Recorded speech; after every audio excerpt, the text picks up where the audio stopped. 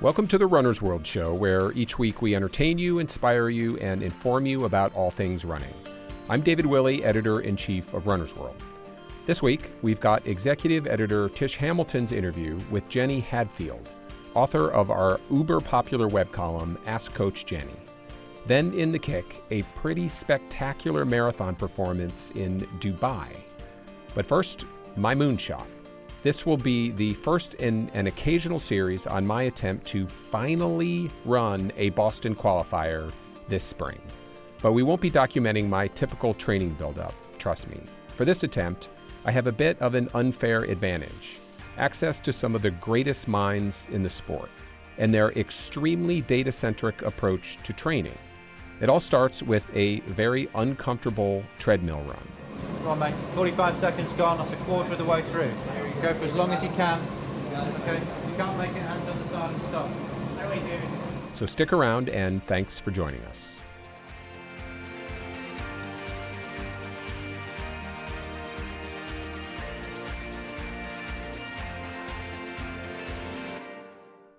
So, like lots of runners, I have dreamed of running the Boston Marathon for years. For 10 years, in fact. It's partly because of its history. Boston was started in 1897. And it's also partly because running Boston is a badge of honor. You have to earn your way there by running a qualifying time based on your gender and age. The heralded and, for me, elusive Boston qualifier, or BQ. I took my first shot at a BQ in 2007 at the Austin Marathon. I needed to finish in under 3 hours and 20 minutes to qualify. I had a really good day until the final few miles when hamstring cramps kicked in. I finished in 3:24, which was a 9-minute PR and just 4 minutes shy of my goal. I felt like I had taken a great first step onto a ladder that felt very climbable. I didn't know it at the time, but it turns out I was already at the top. I'll spare you too many race recaps and skip ahead to my most recent BQ attempt at the 2013 Marine Corps Marathon in Washington, D.C. One of the few great things about getting older as a runner is that the Boston qualifying standards actually get a little easier the older you get. You basically get an extra 5 minutes every 5 years, like when you turn 45, as I did that year. So that time I needed a 3:25, which I had already broken several years back. I was exactly on pace halfway through and dialed into my plan to keep the 3:25 pace group right in front of me until mile 20. Then I would reel them in on my way to a triumphant negative split finish. Instead, while crossing the 14th Street Bridge, my momentum ceased in a way that is familiar to anyone who has ever driven a car into a tree. I finally finished in 3:39, 14 minutes shy of my BQ. So in 6 years of striving, I had gotten 10 minutes farther from my goal. Even worse, I was burned out and dejected by this vicious marathon cycle I was stuck in. Train for months, get my hopes up, crash and burn on race day with a few miles to go, then a year or two later, repeat. It was so demoralizing. This quest that was supposed to be joyful instead felt futile. So I figured a BQ wasn't in the cards for me, at least not until I turned, 80. And I focused on other goals, like the mile and triathlons. Then, over the summer, I heard about Nike's plans to work with some of its athletes to break the 2-hour marathon barrier, which the company was framing legitimately as a, quote, moonshot. Joe Taylor, who works in communications at Nike, asked me if I had a moonshot that I might like to attempt at the same time. She said I would have access to the same experts and innovations that would help some of the best runners in the world run 26.2 miles faster than anyone ever had.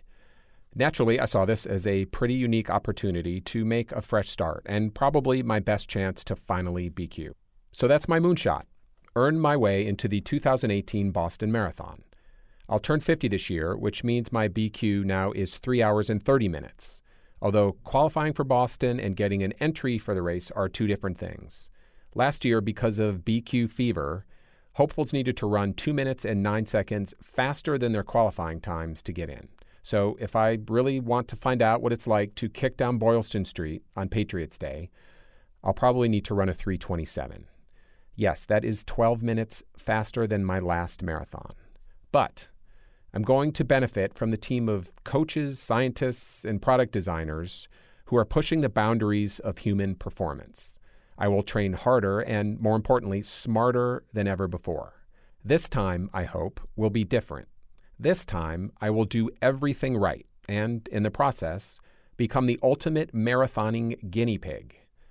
Throughout my BQ quest, I aim to discover and share what regular runners can learn from cutting-edge science and from the fastest marathoners in the world. So, I hope you'll be able to use these insights in your own moonshots, whatever they may be. But first, to the beginning, literally. To begin building the right training program for me, we had to get a clear and an honest assessment of where I was starting from, fitness-wise. So step one was going to Nike headquarters outside Portland, Oregon in late November and submitting to a very uncomfortable test in the top-secret Innovation Kitchen, a place that very few journalists, or Nike employees for that matter, are allowed to see. Here, Andy Jones, a professor of applied physiology at the University of Exeter and a consultant on the Breaking Two project, explains exactly what they were going to subject me to. Yeah, so we're doing a multi-stage treadmill test today. So we start him off at a nice easy speed, and the athlete will do 7 or 8 stages, each of 3 minutes duration, progressively faster speeds, and it gives us, within around half an hour, everything that we need to know about them. We get their running economy, we get their blood lactate profiles, heart rates at each of the speeds, maximal oxygen uptake. So all of the key things for performance. Then we'll be able to determine what their performance capability is at the moment and offer some advice on what training might be beneficial to improve certain facets of their physiology. Now I better go and do it. Yeah. So here's how the test worked. They started the treadmill at 9 kilometers per hour, which is 10 minutes and 44 seconds per mile pace. After 3 minutes of running, I grabbed the handrails and straddled the treadmill belt for a 1-minute recovery.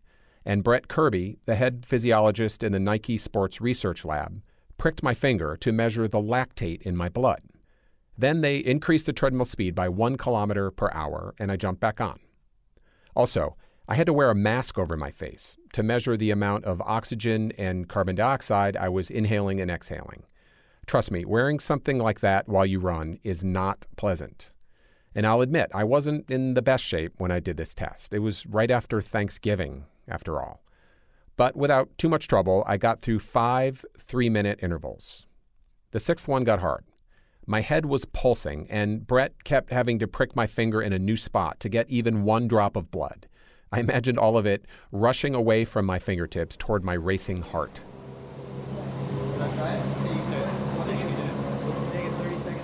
By the time the treadmill got up to 15 kilometers per hour, which is 6:26 per mile pace, I was in a very dark place.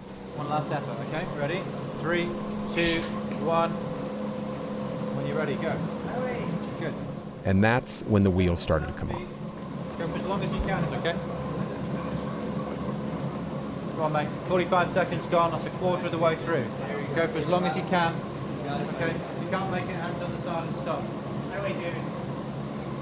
Good running. Well done. Hang on in there. Working hard. That's great. Come on, David. Come on, David. Come on, David. You've done 90 seconds now. Let's go for at least another 30 if we can.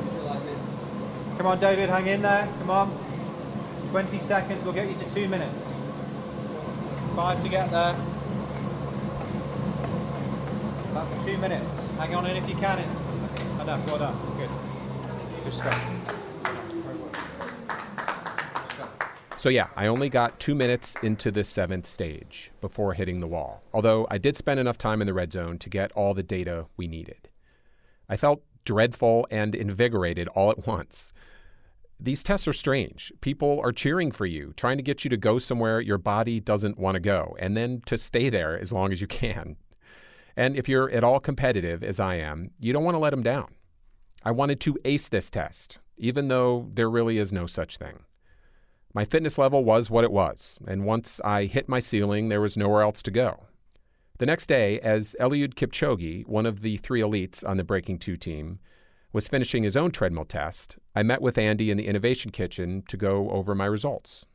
Your VO2 max was 46.8 mils per kilogram per minute, which is pretty good. Just FYI, the last time I took a VO2 max test, it was a while ago. It was in 1994, and it was 68. So is that a normal drop-off? For your age? Yeah, I think that's actually quite a high score. Yeah, that's pretty good. Oh, that's great. Okay, right here is where exercise science can get confusing and loaded up with all kinds of acronyms and jargon. But part of my job as guinea pig is to hopefully demystify it. So VO2 max is a measure of how much oxygen we can deliver to our working muscles during intense exercise.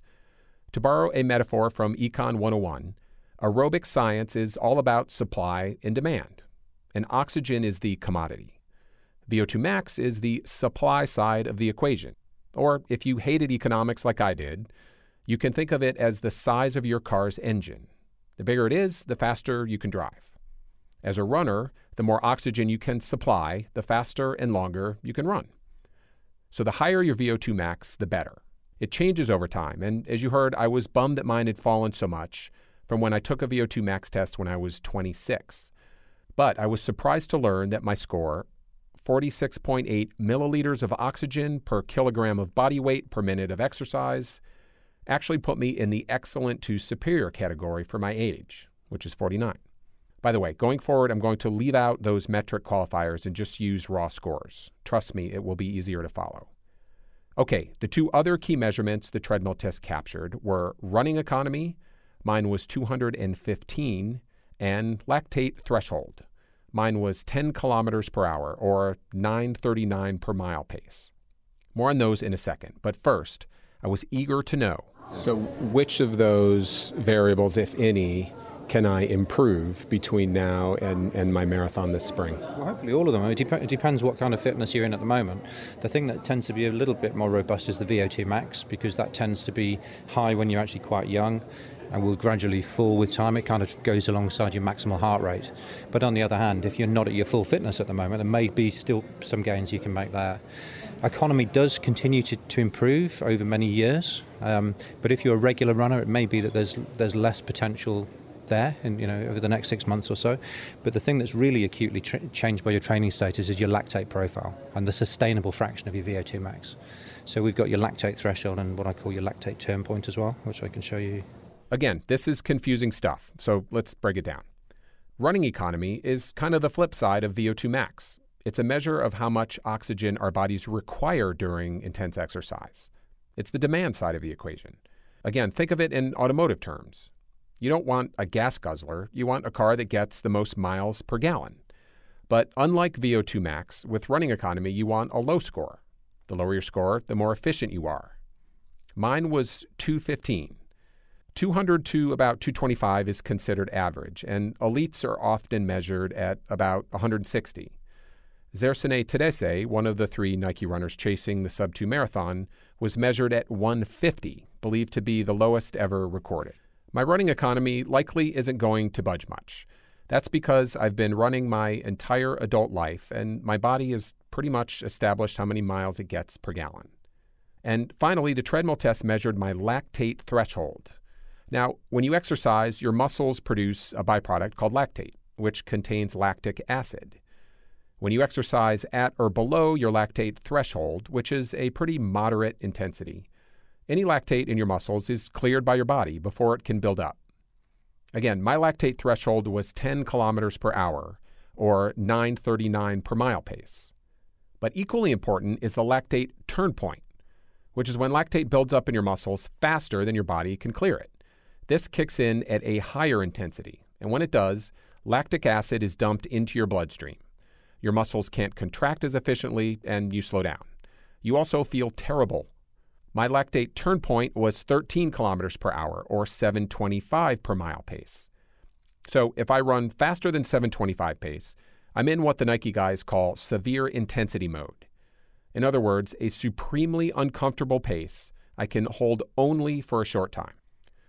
To run a sub-3:30 marathon and qualify for Boston, I will need to average just under 8 minutes per mile over 26.2 miles. That's a long time to run sub-8s, at least for me, especially since my lactate turn point, where my wheels begin to come off, is only about 30 seconds per mile faster than that. In fact, when the Nike crew rolled up all these numbers, there was some not so great news. My predictive analytics, as they call them, suggests that, at least as of November 30th, when I took my treadmill test, I would be able to run a 3:50 marathon. That's a far cry from a 3:30, let alone a 3:27. But here's the good news about the whole lactate profile thing. As Andy said earlier, you can improve it. With the right training, which for me will include plenty of running just below or faster than that critical 7:25 pace, I will eventually be able to run longer, faster, and more comfortably at any given speed. I asked Phil Skiba, a sports med physician and another consultant on the Breaking 2 project, to help me understand this. So the thing to think about is that we think about both your maximum speed and the speed that you can hold for a long time, okay? As we improve your training, as we improve your quote-unquote lactate profile, what will happen is that although your maximum may not move very much, your ability to hold some percentage of that maximum will improve. So let's say if at 80% of your maximum, you might last at this point, 20 minutes. We might be able to change that so that you could hold it for double that or triple that. So what kind of workouts are you going to have me start doing? Just generally, what's going to be the approach? So there are 3 key workouts every week. There is a long run, but the important part about the long run is not just that you're putting in the miles, is that you have some quality associated with it. So during that long run, we're going to see to it that you do 10, 20-minute intervals at your goal race pace, okay, which would be more of sort of a tempo-ish run. But the idea is to get you, they will improve your fitness, but they'll also get you used to running that speed. The next most important run is what's called the threshold run. That'll be done about your 10K pace. So we'll send you out for maybe a 45-minute run where you'll run 10 to 15-minute blocks at about that pace. We'll start out slower, lower than that. We'll start you out with 800s and then lengthen them over time. And then the third common workout you're going to do is interval workout. We'll have you run a series of probably 200s to start with, and then build you up to, say, 400s and 600s at closer to your 5K or even a little bit faster than that pace. And that's going to try and build that VO2 max back up closer to where you used to be. So there it is, a blueprint for how the Nike crew will help me qualify for Boston. The idea, at least physiologically, is pretty simple. To raise my aerobic ceiling a bit if possible, again, that's my VO2 max, but more importantly, to get to the point where I can run at a higher percentage of that maximum and sustain that pace for a longer period of time. And that's all about improving my lactate threshold. So roughly how many days a week of running, how many miles per week do you think, especially during the heaviest phase? How many miles a week are you doing now? Right now I'm between 15 and 20. Okay, yeah. So, the important thing will probably be to get you up into at least the 35 to 40 mile range. Build that long run up to 18 to 19 miles probably, with a fair bit of quality associated with that. And then the other mileage split up between the other runs. But we'll know more once we start tracking your runs and see how you respond. Because the goal is not to train you as much as we can possibly train you. Our goal is to train you as little as we need to get you where you need to be. But we risk an injury the harder we push you. And really, the thing that's most commonly associated with an injury is not intensity, it's miles. And so our goal is to make you run the minimum miles necessary to get as fast as you need to be. I like the sound of that. We all do. And since you brought up injury, that is a problem that I've had in my most recent marathon training phases, in my aging 49-year-old body and, crazy life, probably don't get enough rest. I'm getting better about it, but haven't done enough cross-training, haven't warmed up enough before training runs, haven't cooled down properly, consistently. How concerned are you about me staying healthy through a marathon training phase? If we do this in a smart way, you really shouldn't be too concerned about that. The most important thing to think about is it's load over time that causes the injury. And so the most common things, say overuse injuries, stress fractures, things like that, come from people who have what I like to call the Ferrari engine in a Volkswagen body. They've got quite a good amount or good aerobic potential. The aerobic systems adapt in a matter of days to weeks to training. But the connective tissues, the bone, the muscle, the tendon, the connective structures, those adapt on a period of weeks to months. And so we run the risk, if we don't build you slowly, say less than 10% per week in terms of mileage, we run the risk of giving you the Ferrari engine and the Volkswagen body and breaking something. Yeah, okay. With that blueprint in mind, I headed home with just one other thing to figure out. Where am I going to attempt this BQ? For help deciding, I turned to Megan Kita, who, among other things, oversees races and places here at Runner's World. She also has been trying to qualify for Boston for, in her words, forever. So I knew she'd have a short list of events that would likely hit all my criteria. Namely, my goal race couldn't be too hot because I do terrible in the heat. I obviously wanted a fast course, but I also wanted something with some ups and downs. I live in a pretty hilly area here in eastern Pennsylvania, and I get kind of bored and feel more beat up when I run on pancake flat courses. If possible, I wanted to stick relatively close to home, and the race had to come on the last weekend of April or later to coincide with my training plan. With all that in mind, Megan stopped by my office to share her top 5 picks. If you want to keep it local, the New Jersey Marathon is that weekend. It's out in the Asbury Park area, April 30th. That, however, is a really flat course. It's right by the water, so it has potential to be windy. But of the ones you could drive to with relative ease from here in the Lehigh Valley, that, to my knowledge, has the least chance of being oppressively hot. And I don't love pancake flat, but if you prepare for it, you can do well there. You just need to kind of tailor your training routes to accommodate that. Okay, so that's a contender. Yes. Strong contender, I would say. Yes. What else should be on the list to consider, do you think? Providence in Rhode Island. I'm not sure how far of a drive that is, but because it's a little farther north and close to water, I feel like it would be less likely to be really hot. So that's one that I could, drive up to the day before, the morning before. Okay. So the Eugene Marathon is also on May 7th, and, that's obviously a flight away. But that race, again, has less of a chance of being sweltering that time of the year. It's the Pacific Northwest, so you get, a little bit more of a moderate climate. You don't have this high chance of, bright sunshine and humidity. And I've heard Eugene's a great race. It's pretty flat. It's obviously in the running capital of the country. You finish at Hayward Field. It just sounds like a really cool experience. So, that's on my bucket list. And I think it's a pretty fast race too. Okay. Is there one in mid-May that we should think about? Yes, I actually have 2 more to recommend, both of which I have run in the past. So the first one is the Pocono Run for the Red Marathon. That is on May 21st. That is probably about an hour to an hour 15 minutes drive from the Lehigh Valley, so pretty easy.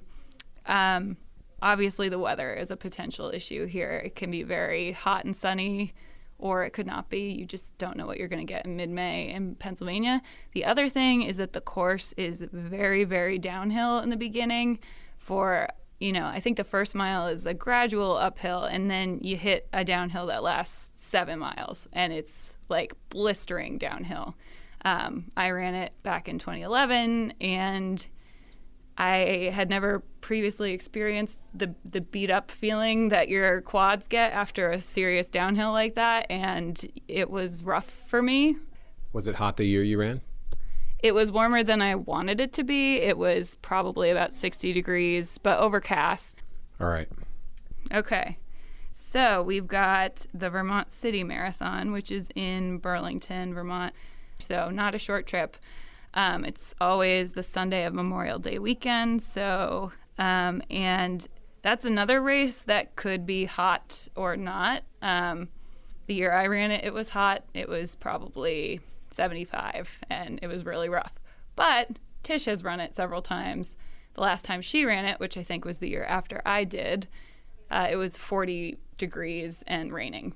So you don't know what you're going to get, but it's a really great course. It's very spectator friendly. I don't know if you're planning to bring your family with you, but they can stand in one place and see you 5 times. So it's like a clover-shaped course. Oh, wow, that's cool. It's a really cool course, and it's a really cool town, and could definitely be conducive to fast times if you get a good weather day. Okay. And that would also give me a little bit more time to train if I need it. Right. If something comes up. What do you think I should do? What's your recommendation? Okay, well, if it were me and I didn't want to fly, I would probably try New Jersey. And part of the reason for that is because it's really close to home and I haven't run it before. And if I was willing to fly, I would absolutely do Eugene. After obsessing over the pros and cons, I actually went off the board. I have signed up for the Bayshore Marathon in Traverse City, Michigan. It's the Saturday of Memorial Day weekend. It's pretty far north, so the weather is likely to be good. The course is beautiful and has plenty of variation. And I grew up in Michigan. My whole family still lives there. And since it's over a holiday weekend, I'm hoping for a big cheering section. With my goal race locked in, my next step will be to meet with 2 other Nike coaches in New York City to undergo more tests, including a functional movement screening that will reveal any strength or flexibility imbalances so I can hopefully avoid injuries. I will also get that training plan locked in. At some point, I will also be given prototypes of whatever speed-enhancing shoes and apparel Nike dreams up for its elite sub-2-hour trio. Like them, I will be looking to shave seconds wherever possible. Our quests are actually more similar than you would think. There is a 2.4% gap between the current marathon world record, which is 2:02:57, and 1:59:59, which is what they hope to run at some point in the next few months. Eerily, there is also a 2.4% gap between my PR, 3:24:59, and 3:29:59, which would finally earn me that BQ. It's kind of weird, right? So here we go. I'm really excited, and we will have lots more on both moonshots, mine and Nike's, in future episodes. But I won't lie, I'm also feeling a bit iffy about all of this. It's a big commitment to train this way. And I have 3 kids, a demanding job, and I don't exactly have extra time for 40-mile weeks and all the cross-training I know that I will need to do to stay healthy. And marathon training is hard. It's supposed to be hard. I like that it's hard. But it also feels pretty vulnerable to do all of this so publicly.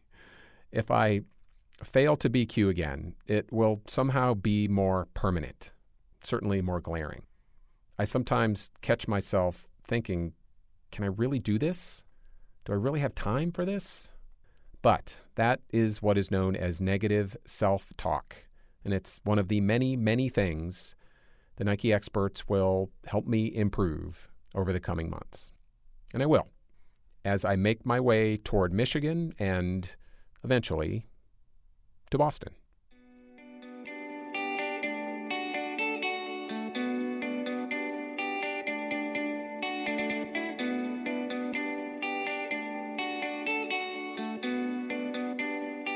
We'll have an update for you on an even bigger moonshot, the attempt to break the 2-hour marathon barrier, in an upcoming episode. If you missed our initial coverage of Nike's Breaking 2 project, check out episode 33 of the Runner's World Show.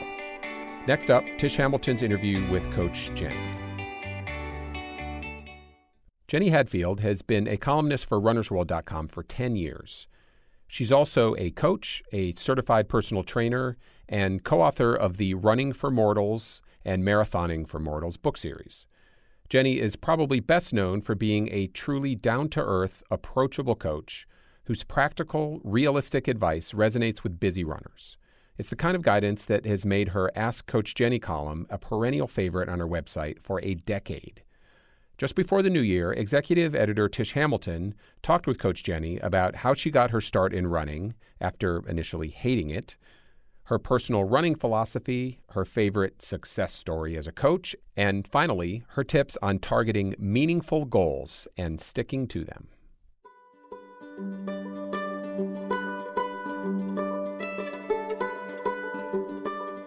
So, here's something I'm curious about, Jenny. How did you get started running? Ooh. Well, it's, I got started running kind of the hard way. I used to play sports in grade school and played basketball and played volleyball and used to hate running because it was always used as a form of punishment. And so if you missed a volleyball serve or a basketball layup, they would make you go run. They would make you go do those darn suicides up and down the court. And I was always presented in a negative.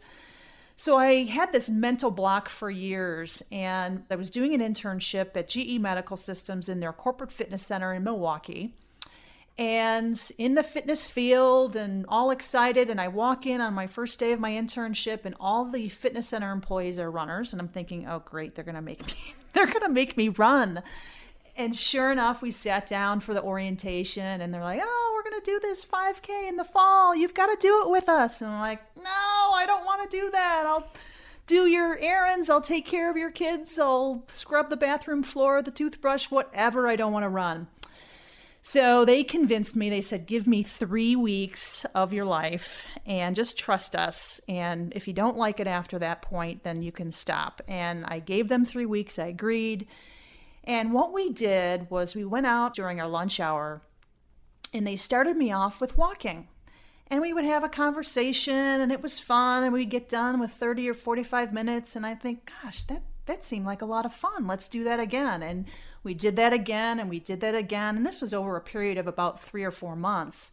And they started to sprinkle in seconds of running, and then minutes of running. And then before you know it, I was running 30 minutes. I thought I could tackle the world at that point, and ran the race, and I was almost last, and I was beaten by a 72-year-old man, and they announced it on the PA system, but none of that mattered because I was able to run, and I never thought I could. So that's how I got started. And from there, I just got bitten by the bug real hard. Did you get bitten by the bug during that process or later on? I did. I ended up doing my internship. I got my master's degree and went on to work at a couple of different facilities, NutraSuite in Chicago, and then Discover Card. I was the fitness director for years at Discover Card Fitness Center, and I started doing 5Ks, and then I would do 10Ks and half marathons, and then I did my first marathon, the Chicago Marathon in '93, and the employees would come into my office and ask me, how can I train for a marathon? Now, this is '90s, right? We don't have Google, we don't have anything online, none of that existed. And so they were trying to find ways that they could squeeze in their training into their busy lives with their family, with their kids, and all the activities that they enjoy doing. So yeah, I got the bug right then and definitely fell in love with it. So different coaches have different coaching philosophies. Mm-hmm. And what makes you coach Jenny? Like, what's your philosophy? The foundation of my philosophy I call flow-based training, which is follow your body, don't follow your watch, look for balance. So it's a whole philosophy around tuning into who you are as a runner, what's going on in the moment, how your body is responding, and how can you weave this into your life. I love that concept of making it work with your life. Tell me, why does it work? It works because it's customized. Everybody's used to customizing things now. And so the number one philosophy with me when I start with a runner is to make sure I understand who they are and what they can do, what their current fitness level is, and then evolve it from there. And you can't do that as well with a template-based program. You can follow it and try and modify along the way, but the runner's mentality is if they're following something on paper, they're going to try and catch up, or they're going to try and skip ahead or get those miles in because they want to make sure that they finish that program. And what flow-based training program starts off with is, who are you? Where are you at right now, fitness-wise? Let's customize a program based on that. And then how much time can you dedicate not only to the training, but the recovery process as well.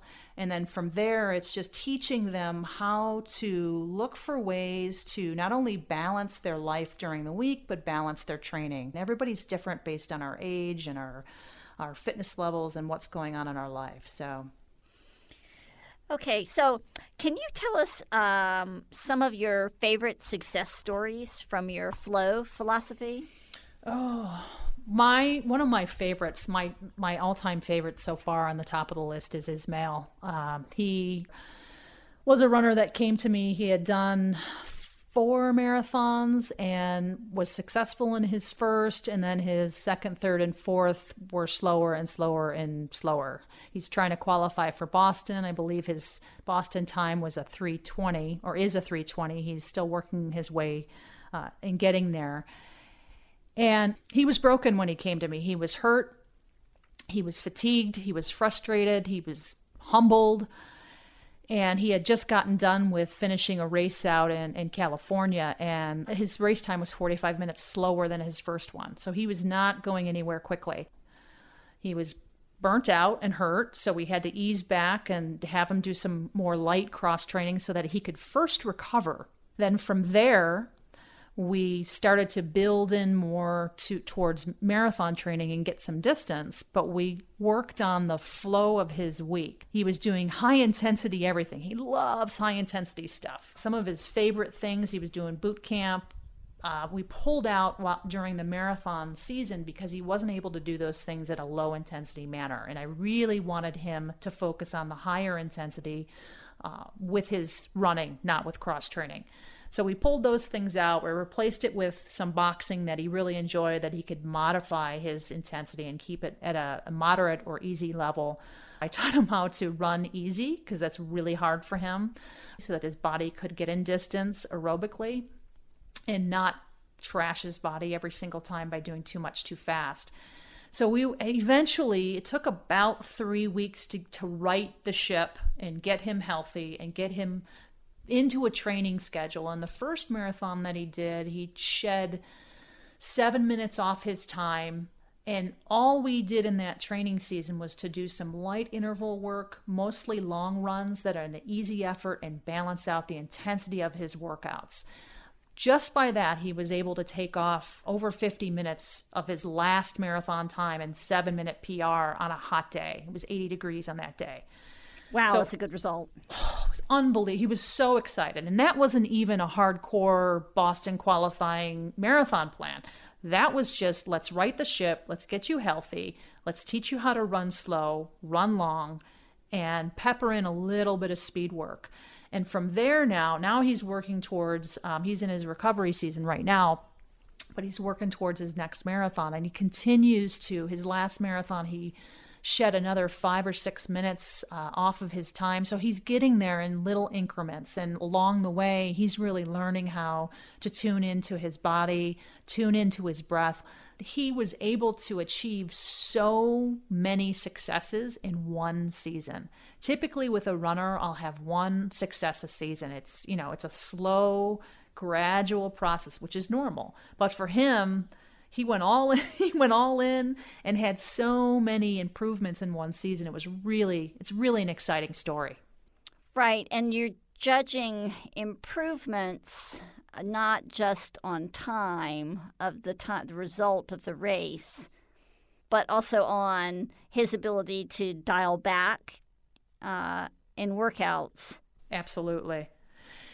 His ability I had him go from pacing numerically, pacing himself by a number, by a 10K time, to pacing by his breath. So what he learned during that season, I break it down into very simplistic 3 zones: yellow, orange, red. Yellow is conversational, aerobic, or I call it zone 1 or 2 is yellow. Zone 3 is orange, which is more moderate, more of tempo, more you can start to hear your breath, but you can still talk in words. And then red is you can't talk at all and you're looking at your watch to see how long you have to go. So taught him those 3 zones, kept it to colors: yellow, orange, red.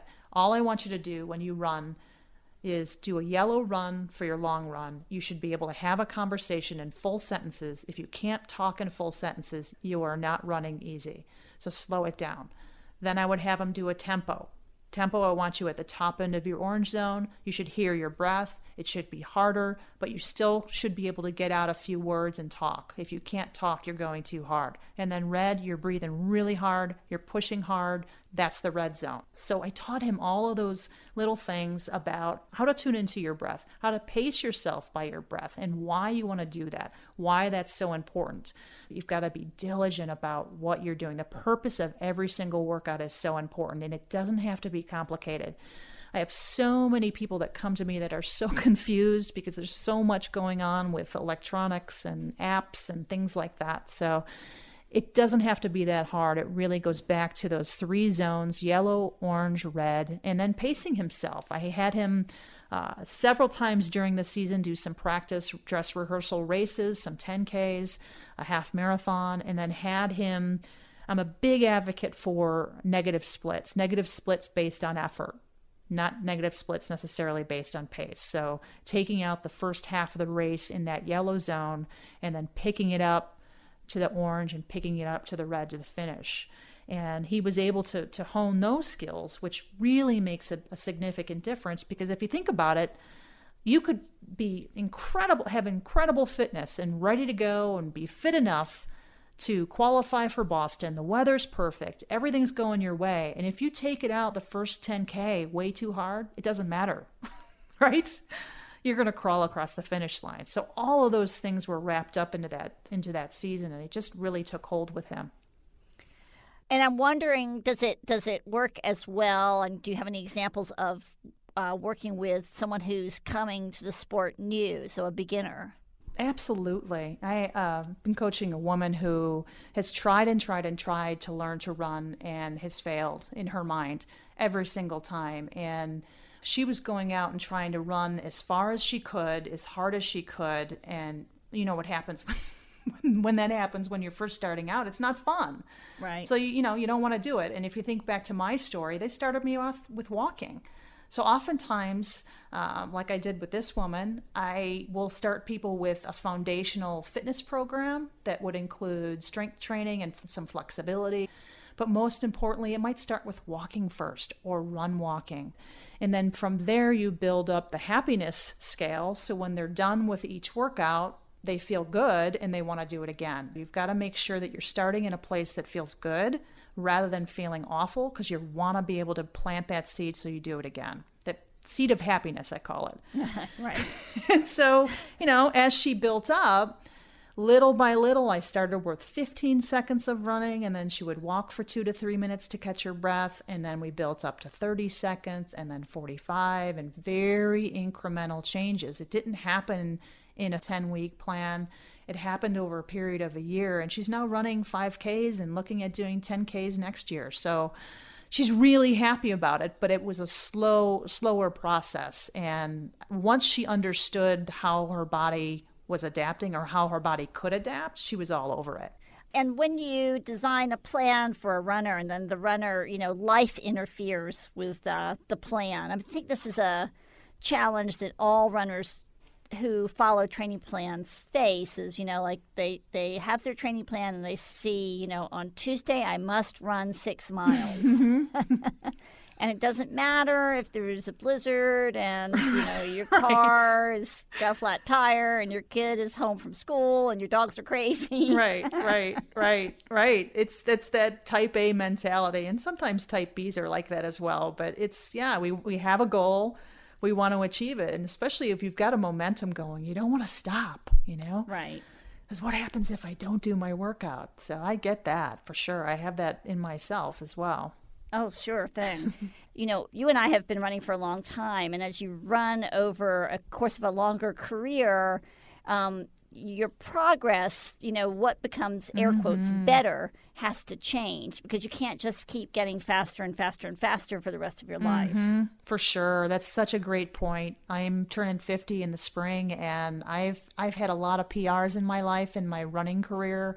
As a recreational runner, I should say, and I've been blessed to be able to do that. And I look at it a little differently now. I either try and go do something that's different, like a trail race or a different race to set a new PR, or this year I'm going to climb Kilimanjaro, so that's going to be new. But in terms of all-out racing pace, that's definitely slowed, and I'm okay with that because I can still run and I'm still having fun with it. So I think at some point, At first you're seeing tons of progress and you're increasing your speed and you're running longer races and it's all exciting, and then it starts to trickle.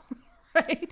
And then you might have a PR by 2 seconds or 3 seconds. You might not have a PR for years. It just depends on what kind of running and goals you have. But that's when you start to need to look for different ways to challenge yourself. I'm real big on aiming for a strong finish in a race, because if you think about it, pace can vary based on the weather, the wind, how you're feeling on the day. And if you've invested 6 months of your life in a marathon training plan and then you go to run a race and you missed your PR by 30 seconds, you walk away disappointed, when really, if you finished strong and you had a solid race, there's so many things that could happen within that race that could have been positive. It's just not the clock on that day. So I really try and encourage runners to look outside just the clock and the pace and the time. That's exciting to do that. But because of the point you just made, is at some point you're going to hit a threshold where those PRs aren't going to come as quickly. And if you think about elite runners, they're out to win the race. So how can you redefine in your mind how you can win the race? And to me, that means finishing strong. How can I finish strong today? How can I put out my best performance versus just a PR?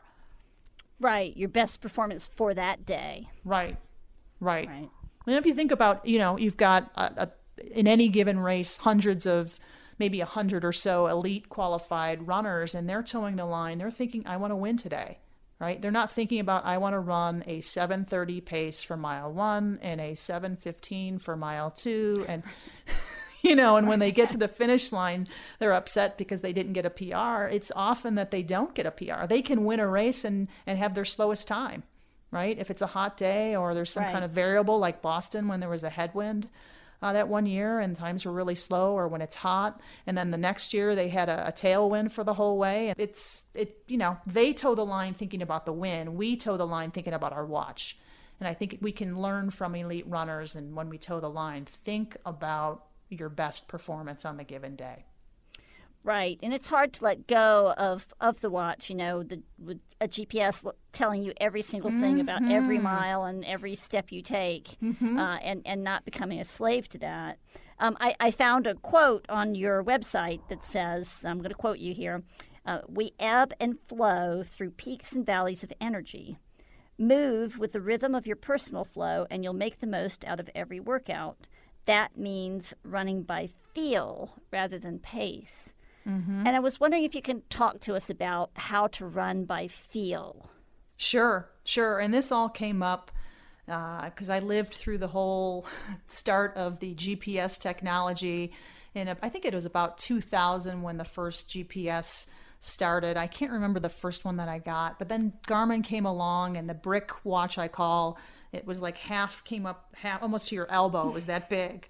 The numbers were real big, and it was the first time you could see live in real time what your pace was. Before then, we all wore our Timex watches or our G-Shock watches, and all we knew was what the chrono said, right? And we might have a fancy watch that had 8 laps of memory. Woo! And so we had to, the legendary runners, like Joan Benoit and Frank Shorter and Jeff Galloway and all those folks, they had to run by their body because all they knew was the chrono time. There was nothing that was telling them what their pace was. They might be on a track, or they might know a course in their mind, so they would have a reference. But stride for stride, they really didn't know what their pace was by a number. They knew what their pace was by their body and how they felt. And when the first GPS came out, and don't get me wrong, I'm a huge fan of technology. It's just we're using it wrong. When the first GPS came out in 2000, runners started looking at their watch and started following their watch rather than following their body. And that becomes a problem because now you're tuning yourself out and you have no idea what's going on in your body because you're so focused on that tempo run. And I've got it. My program says I've got to run it at 10K pace, and I ran a 10K pace last week. And it was the X, let's say it was 8:30 pace, and it's windy out today, and it's 85 degrees, but I'm going to run that tempo at 8:30, right? And a tempo is a moderate effort. Now, all of a sudden, you go out and you run on that day with those conditions, and you're now running in your red zone. You're running at a very high intensity, and there's consequences to that. That's not what a tempo run's all about. So now your recovery is delayed, the performance, the whole purpose of the workout is skewed because you were successful in hitting that number, but internally in your body, it was way too much for that day. What I find fascinating is when runners get this, it takes a little time to wean them off of following their watch. But when they get home and they can evaluate it and they can see their progress based on how they're running, and most of them end up running faster along the way. It's faster on their long runs and faster overall because their body is in the right zone. They're training in the right zone. It's amazing. Right. So we're in the season of setting goals for the year and looking ahead and figuring out, what we want to do with our year ahead. And how do you help people identify the right goals for them? It's got to start with something that's authentic. Start with where you are emotionally. How are you feeling about running? How are you feeling about running the distances that you've been running? If you're burnt out, maybe you need to try something new. And once you have a good idea of where you are physically, psychologically, emotionally, then you can start looking towards, 2017, the new year. What is it that I want to do? What inspires me? And I always have my runners write down 3 things that they want to do. Write it down on paper, put it on your fridge. And if it's still exciting for you 2 weeks later, you're most likely setting a good goal. If you get to that fridge 2 weeks later and you're like, not really. That doesn't sound so exciting anymore. That sounds kind of silly, actually. Just be really very realistic. When I was in corporate fitness, I would see this every year. People would show up January 1st, full house. We'd open the doors at 6 a.m., line waiting down the hallway. And then 4 or 5, 6 weeks later, it'd be 10 people at the door, right? Because everybody gets so excited. It's like a match strike. It's so exciting at first. And then eventually, if you don't set a goal that's achievable or realistic for where you are right now, it fizzles out 3-4 weeks down the road because you're burning yourself out. What is a goal that's not a race goal? So if I don't have a race on my calendar in the end of the spring, what's a goal to help me be motivated? Great question. A goal outside of a specific race could be as simple as I'm going to run 20 miles this week. It could be about numbers, so you get that fix. Sometimes I'll equate my cross training to make it easier, and I'll say I'm going to do 25 miles this week, and running miles, walking miles, hiking miles. If I get out on my fat bike and ride on the trails, every 10 minutes of my cross training is 1 mile. So everything's in miles for me.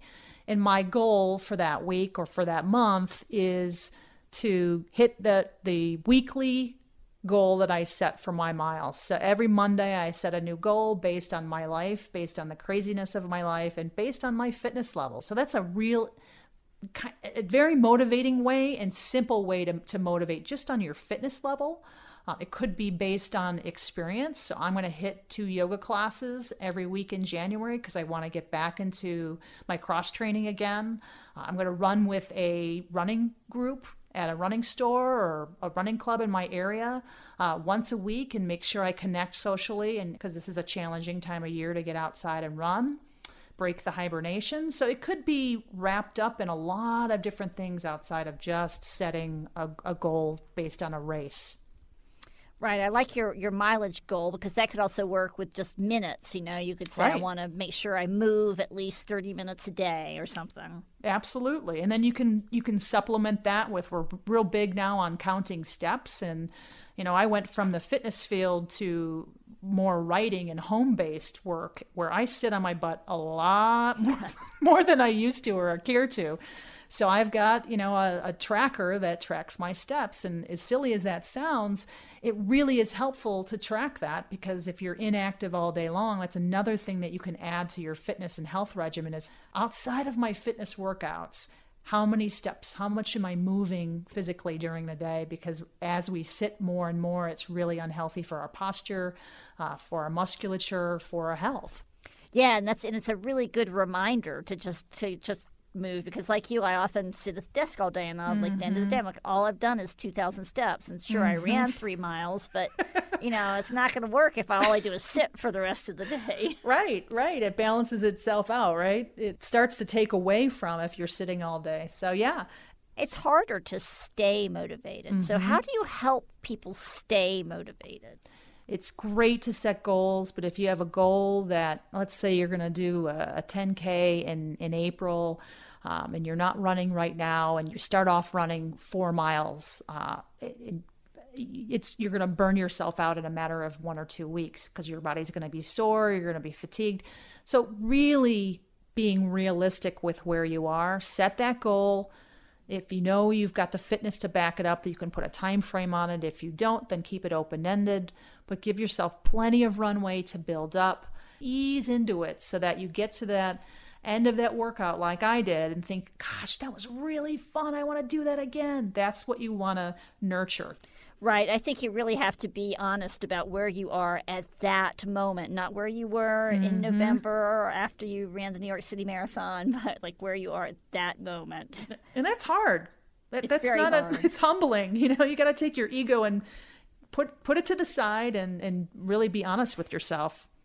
And I think it's hard for runners also to do something that's some kind of cross-training activity. Here's an example. I went to my first yoga class in years and years and years. I went to it last Monday, and I've now been 2 times. And it's a 45-minute yoga class. And, I came out really sore the next day. I'm like, oh, my God, what's wrong with my hip? What's wrong with my knees? I'm falling apart. It's like, oh, right. I haven't done yoga in forever, and I went and took a 45-minute class. It's incredible. It really is. I mean, we're fit as runners. We've got great cardio, but it's specific to the sport. It doesn't mean that we're not healthy or fit. It just means if you don't go to do something else, whether it's cycling or yoga or strength class, you're moving your body in a different way and you're activating muscles in a different way. So it's like starting all over again. Right. And you have to check your runner ego at the door because you go in going like, I got this. I'm a fit person. Right. No problem. No problem. Absolutely.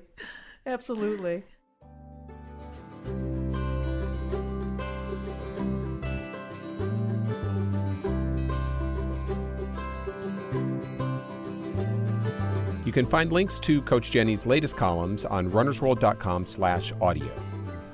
Coming up on The Kick, a roundup of the week's running news. It's time for The Kick with producer Brian Dalick and reporter Kit Fox. Okay, so we all know that there are going to be primetime football games throughout the season, but fortunately last Thursday we actually had a primetime marathon, Kit. Did you stay up for it? I'm more of a night owl. I don't know if you did. Thursday night marathon. Yeah, it was in Dubai. That one kicked off around 9:30 Eastern time for this race, and it was actually one worth staying up for and following either on social media or trying to watch the race online. Yeah, I was trying to follow along social media. It wasn't exactly on NBC. No, but it's still prime time. You could find the race. It was interesting because of the main runner in the race, Kananisa Bakale. He was shooting for the world record. That would be 2:02:57, set by Dennis Cometto. And he had the credentials for it. He is the world record holder in the 5,000 meters and the 10,000 meters. And he owns the second fastest marathon time ever. But he kind of said going in that, I'm going to shoot for this. I feel in really good shape. Yeah, I feel like that's kind of unusual and really cool. Oftentimes elites won't really announce. They'll stay quiet. Yeah, they won't announce their intention, other than the fact that it's obvious they all want to win. But going for a world record and very publicly saying it really built up anticipation for the race. Yeah, unfortunately, it didn't go his way in the race. Right at the start, he kind of tangled up with the runners around him and fell to the ground, so that threw him off right away. And then the lead pack, they were at world record pace for the first half of the race. They're like a second off. And he couldn't really hang with them. He dropped off at about 22 kilometers. His left leg wasn't doing too good, so he pulled off. He didn't finish the race.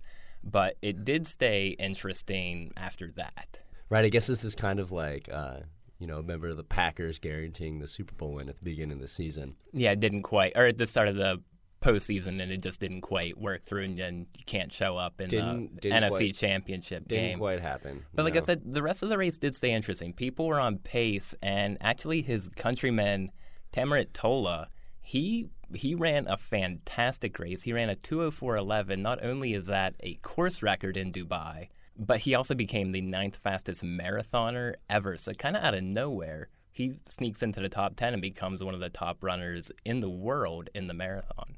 Primetime marathoning needs to become more of a thing. I would love to see that. Kananisa, he's going to be back at the London Marathon trying to, shoot for that sub-world record again. It's a good course kind of for it.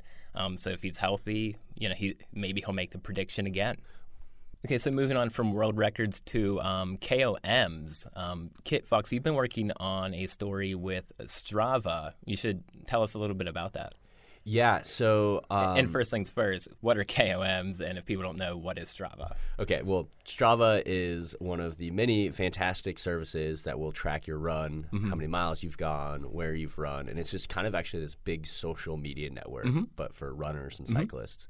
And KOMs are King of the Mountains. And so different segments that Strava's tracked, they track who the fastest person is to get up top of this hill. We've got a couple... segments that are... We have several around here. Several around here. It gets highly competitive. But anyway, this is a little bit different. So we partnered with Strava. They've got all this data about all these great places that people run. So I asked them to provide me essentially the most popular running routes in the country. Okay, and you went with the top 20, the biggest cities in the country. Exactly, because if you just did the top 20 most popular running routes, it would be like New York. It would be like a couple blocks in New York. Yeah, it's because it would be based off of population. So actually, we picked the top 20 biggest metropolitan areas in the country and found the 2 most popular runs in each. Some parts are really interesting. And sticking with New York, that was one of the more fascinating clusters that we saw. Yeah, so I think everybody assumed that Central Park's Big Loop, which is the 6.1 mile loop around the outside of Central Park, would be the most popular run because... But who doesn't run in Central Park if you live in New York? No, I mean, according to Strava's data, that's the second most popular run in the city. The most popular is actually Prospect Park down in Brooklyn. Wow. Which was surprising and really cool kind of to see, Brooklyn get a shout out. Yeah, that'll be very big to our producer, Sylvia. Yeah, who lives in Brooklyn. It seems the hipsters are really going for it down in Prospect Park. And they love their Strava. What else stood out to you on there? Well, I mean, I have to give a shout out to my personal favorite run in the country, the Lakefront Trail in Chicago, right along Lake Michigan. Beautiful. I've done many a long run. I did one weekend run there when I visited in November. It's a fantastic run. Yeah, so that was the most popular route in Chicago. Another favorite one of mine, just because I'm from Denver, is Cheeseman Park. Great name, but why is it a great run? Yes, it's the second most popular run in Denver. It's this beautiful park in Denver, but fantastic little detail. It used to be a cemetery. Up until the early 1900s, and allegedly the bodies are still buried there. So it's a little bit haunted. Could make your run a little bit more exciting. But it's beautiful now. It's gorgeous now. If you run at night, though, you might pick up the pace just a little bit. Okay. But anyway, so Strava's actually provided us with 40 routes, and what they've done is they've made them into segments so that you can easily hook them up to your phone if you have a Strava account and know exactly where to run if you want to try out one of these runs.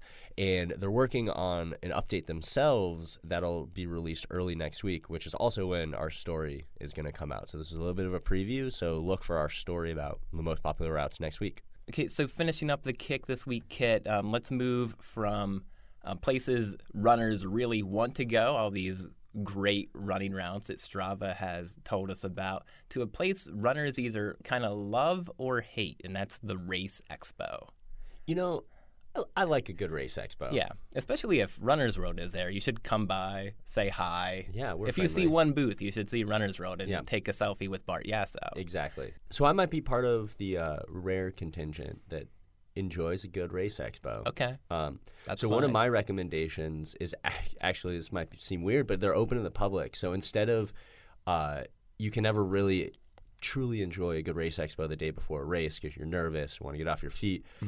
If you live in a big city and you're not running the big marathon there, you can go and just get a bunch of sweet running swag, often at a lot of discounted prices. The other thing that is my main tip, even if you are racing, sample everything. Everything. Try every type of compression sock. I love the like yogurts that are usually there because they're nice and viscous and they really settle in your stomach well. Especially mixed with, usually there's a beer truck that's there that you can sample beer. So you get the yogurt to settle and then you get that carbonation to kind of mix with the dairy. Recipe for an amazing race. And let me tell you, was an amazing race. First year Chicago, I did it when I decided to sample everything. Is that true? It's very true. Wow. Yeah. But for everyone else, I should say we do not recommend that. Don't do that. Do not try every single thing. Don't hold it for later and after the race if you really want to. Okay, so there's some good and bad. You should check out the list on runnersworld.com. But the last thing is really pretty smart. Most of the big race expos are in these convention centers in downtown, so there's likely a bar nearby, so you can carbo load right after and just get that experience out of the way. Or before, make it a little bit more fun. Or before you go in. All right, Kit, so thanks for coming down, doing the kick one more time this week. Yeah, thank you, Brian. Okay, that's almost it for this week's show. Just one quick thing. In a future episode, we will have Shoes and Gear editor Jeff Dengate on to answer all your pressing shoe questions. So if you have always wondered how you can tell when your running shoes should be retired for good, or if you have puzzled over the logic of tread patterns, email your queries to us at rwaudio@rodale.com. That's RODALE.com. Or you can reach out to us via our Facebook page, Runners World Audio, or tweet us at RWAudio. Okay, that really is a wrap. Thank you for your comments and ratings. We are always using your feedback to create a better show. I'm David Willey, Editor-in-Chief of Runner's World. This week's show was produced by Sylvia Ryerson, Christine Fennessy, Alex Ward, and Brian Dalick. We hope you'll join us next week for a killer workout in Central Park. We're going to start with a dynamic warm-up. I'm joined by Adam and Holly. You guys know them. Two of the best trainers in the universe. And this is called Hit for the Holidays. You guys ready to rock it? All right, let's do it. You won't want to miss it, so thanks for listening, and we will see you next week.